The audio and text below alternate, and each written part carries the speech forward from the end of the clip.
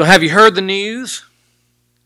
Scientists have discovered a new organ in our bodies. Seriously. No April fooling this morning. This from an article by National Geographic. There are other news organizations that were carrying this too. Lurking just under your skin might be a new organ only now identified for the first time, say a team of scientists. In a new study published in the journal Scientific Reports, researchers from New York University School of Medicine say they have found a new organ they're calling the interstitium. I'm not even sure if that's how you pronounce it. The term is so new that my Microsoft Word underlines it in red. It's nearly everywhere, the article says, just below the skin surface surrounding arteries and veins, casing the fibrous tissue between muscles, and lining our digestive tracts, lungs, and urinary systems. It looks like a mesh. The interstitium is a layer of fluid-filled compartments strung together in a web of collagen and a flexible protein called elastin.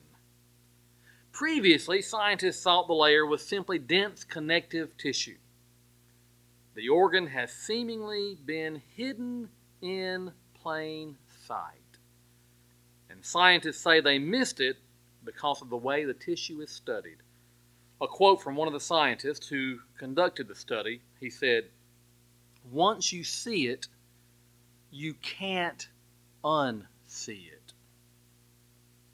Kind of like, hey, this has been right before our eyes the whole time and we didn't even notice it. But how can that be? I mean, the human body has been studied for years. But, as the scientist said, once you see it, you can't unsee it. You've probably seen the optical illusion of the word Jesus, such as the one printed in your bulletin. I first saw this when it was on a block of wood, and it's kind of hard to see the word Jesus, but it's one of those illusions that once you've seen it, once again, you cannot unsee it. Can the same be said for the risen Christ? Once you see Him, would it be appropriate to say at that point you cannot unsee Him? Well, that just might be the case. As I've done so many times over the years, I draw heavily this morning from my hero, William Willimon. So I draw from some of his writings and sermons in preaching this sermon as well.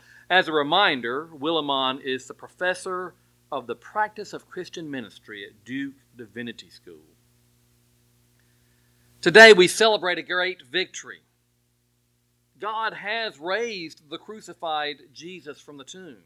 That's a great message.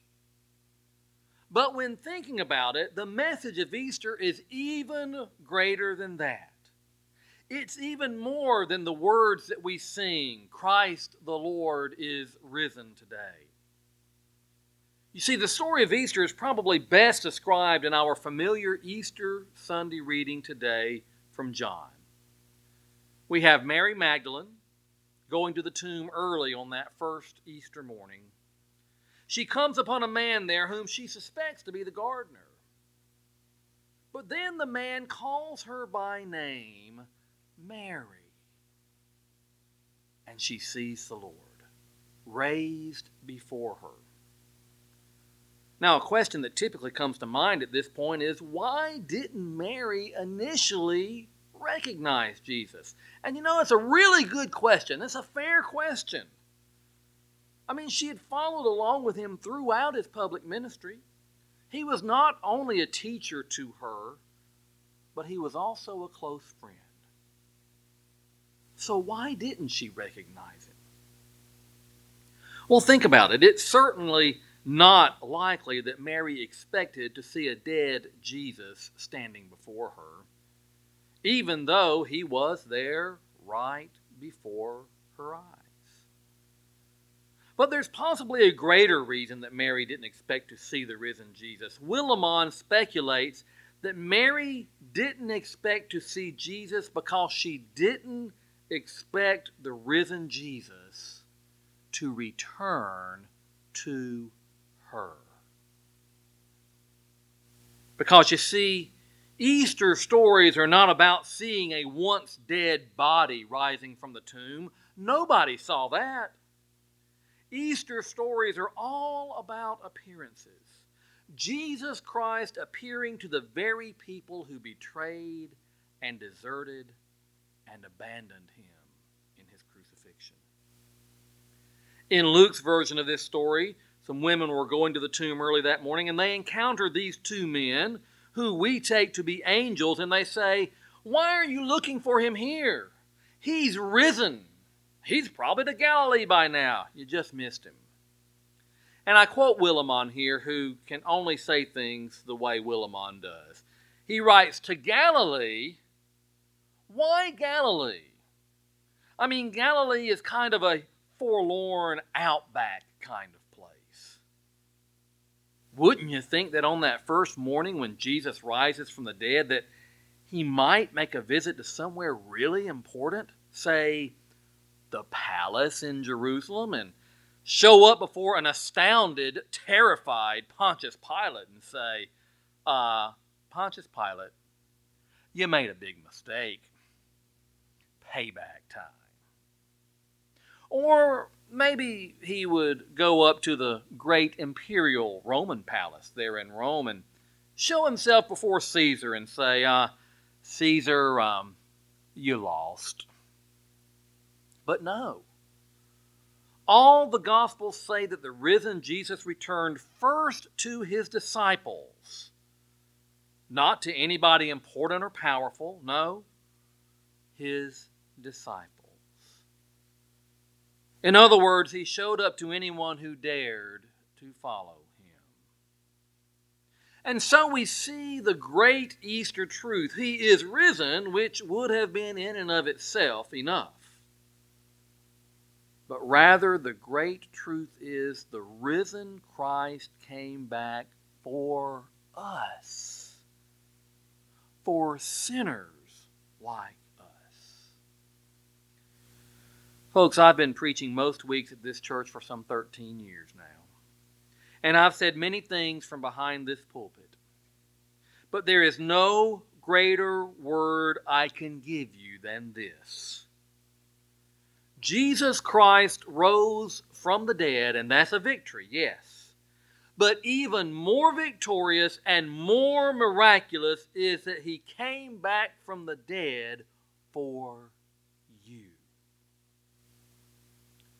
And that he came back for you and for me was not a one-time thing. Jesus keeps showing up today, revealing himself to people who don't deserve him. And in Willimon's words, sending them on some outrageous errands. And, he says, that would be you. And in fact, we could probably say that's why you're here right now. That in some way or another, Jesus showed up to you. Willimon says it this way. He writes in one of Paul's letters when he's beating up on a squabbling early congregation. They say, "Hey, Paul, what gives you the right to tell us how we should be church, how we should do church?" Paul says, "The risen Christ appeared first to the 12, and then he appeared to a larger group, and then, as one untimely born, he showed up also to me." That's the basis of Paul's authority. That's the basis of your authority as a Christian. The risen Christ has shown up to you. So why are you here, singing these songs, praying these prayers, affirming this faith? Well, in some way or another, God Almighty decided not to be God ruling in heaven without you. In some way or another, the risen Christ came back for you. Just like he came back and showed up to his early followers. Jesus didn't just rise from the dead. He rose from the dead for you and for me, no matter who we are. Maybe you're young, or maybe you're old. Maybe you're highly educated, or maybe you're not. Maybe you're mad at the world, or maybe you're happy as a clam. Maybe you've been a believer for a very long time, or maybe you don't believe at all.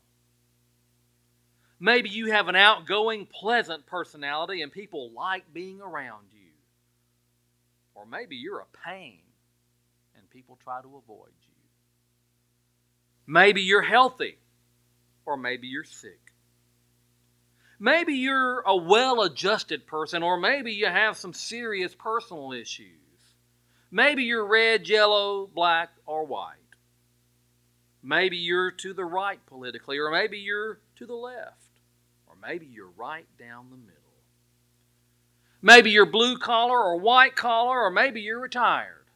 Maybe you're married, or maybe you're single. Maybe you have money, or maybe you don't.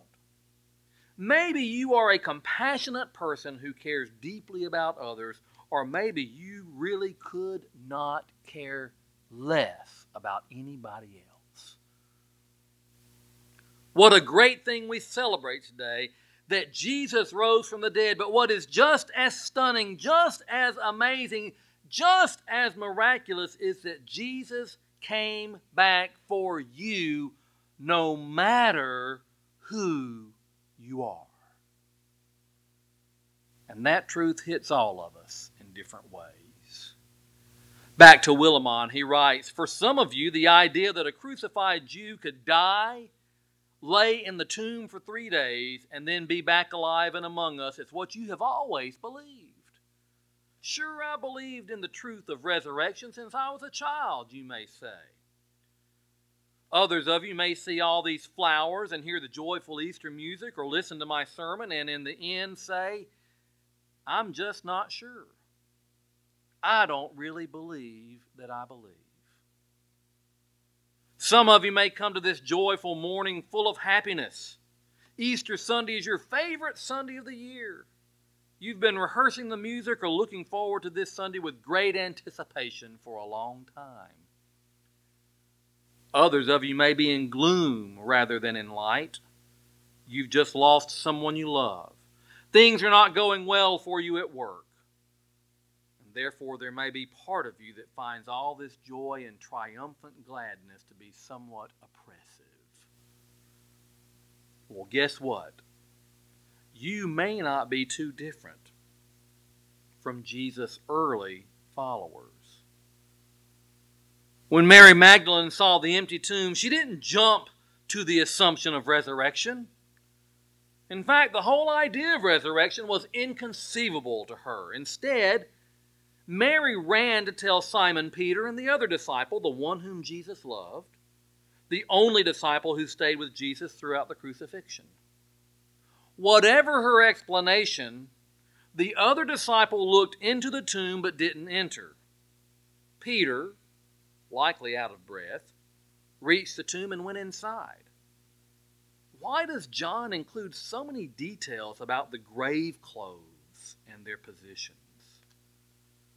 Peter saw all these details but comes to no immediate conclusions. However, when the other disciple went in, he saw and believed, we read in Scripture. Then both disciples returned home. But there's no indication that they ran back home to tell anybody. Maybe though one of them saw and believed, and the other saw but didn't know what to believe, neither of them were ready to go public with any declaration about what just happened to the body of Jesus. So, they just go home. And in Mary's case, seeing is not believing. Even with Jesus right before her eyes, she doesn't see and she doesn't believe. It's only when Jesus individually speaks her very own name that Mary sees and believes. The risen Christ doesn't say to Mary, "Now, do you believe in the resurrection of the body, the life everlasting?" No. Jesus simply calls her by name, Mary. And now she sees and she believes. Willimon writes, Jesus relates to Mary on a first-name basis, not simply on the basis of institutional membership in a religious organization, or by raising her right hand and swearing to believe. She believes when Jesus personally, intimately addresses her by name. Mary Magdalene left and announced to the disciples, "I've seen the Lord." Then she told them what he said to her. The risen Christ's personal word to Mary could not stay private. She believes, then she runs to tell her friends what she sees, what she believes. Mary becomes one of the church's first preachers.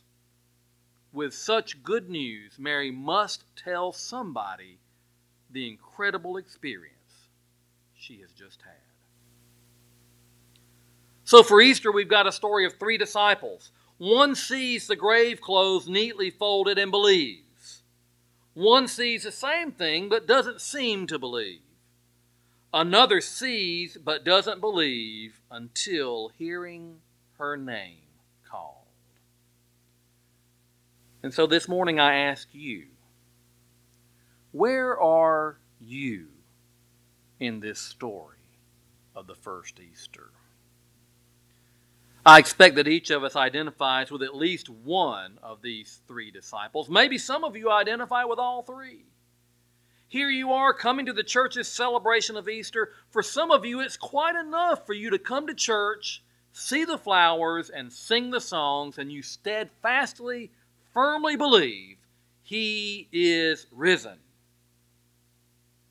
Others of you come to church, see the flowers, sing the songs, hear the sermon, but come away saying, I just can't say for sure. I just don't know what to believe. Still others of you see all the evidence, hear the complete testimony in Scripture's rationale for believing, but you are waiting. For you, what we might call resurrection faith is waiting for your name to be called, Mary or John. How have you come here this Easter morning? What path has brought you here? What race did you run to the empty tomb? We all come from different places and different understandings. Some of you might be very sure and some not so sure. Back to Willimon, he writes, it doesn't matter how you've come here. What's important is the promise implied behind today's Easter gospel. The risen Christ is not here, not entombed in a dead ancient past. He is risen. He's on the move, moving towards you, eager for you to see and in seeing to believe, wanting to give you what you need in order to believe, calling your very own name. I don't care how you come to Easter. Christ's promise is that you won't go away the same. Even amid your questions, doubts, or reservations, Christ will give you the faith to be able to say to the world in one way or another, I have seen the Lord. Willimon ends one of his sermons this way. He writes, sometimes we get this wrong. Listen to how we sometimes describe our Christian lives.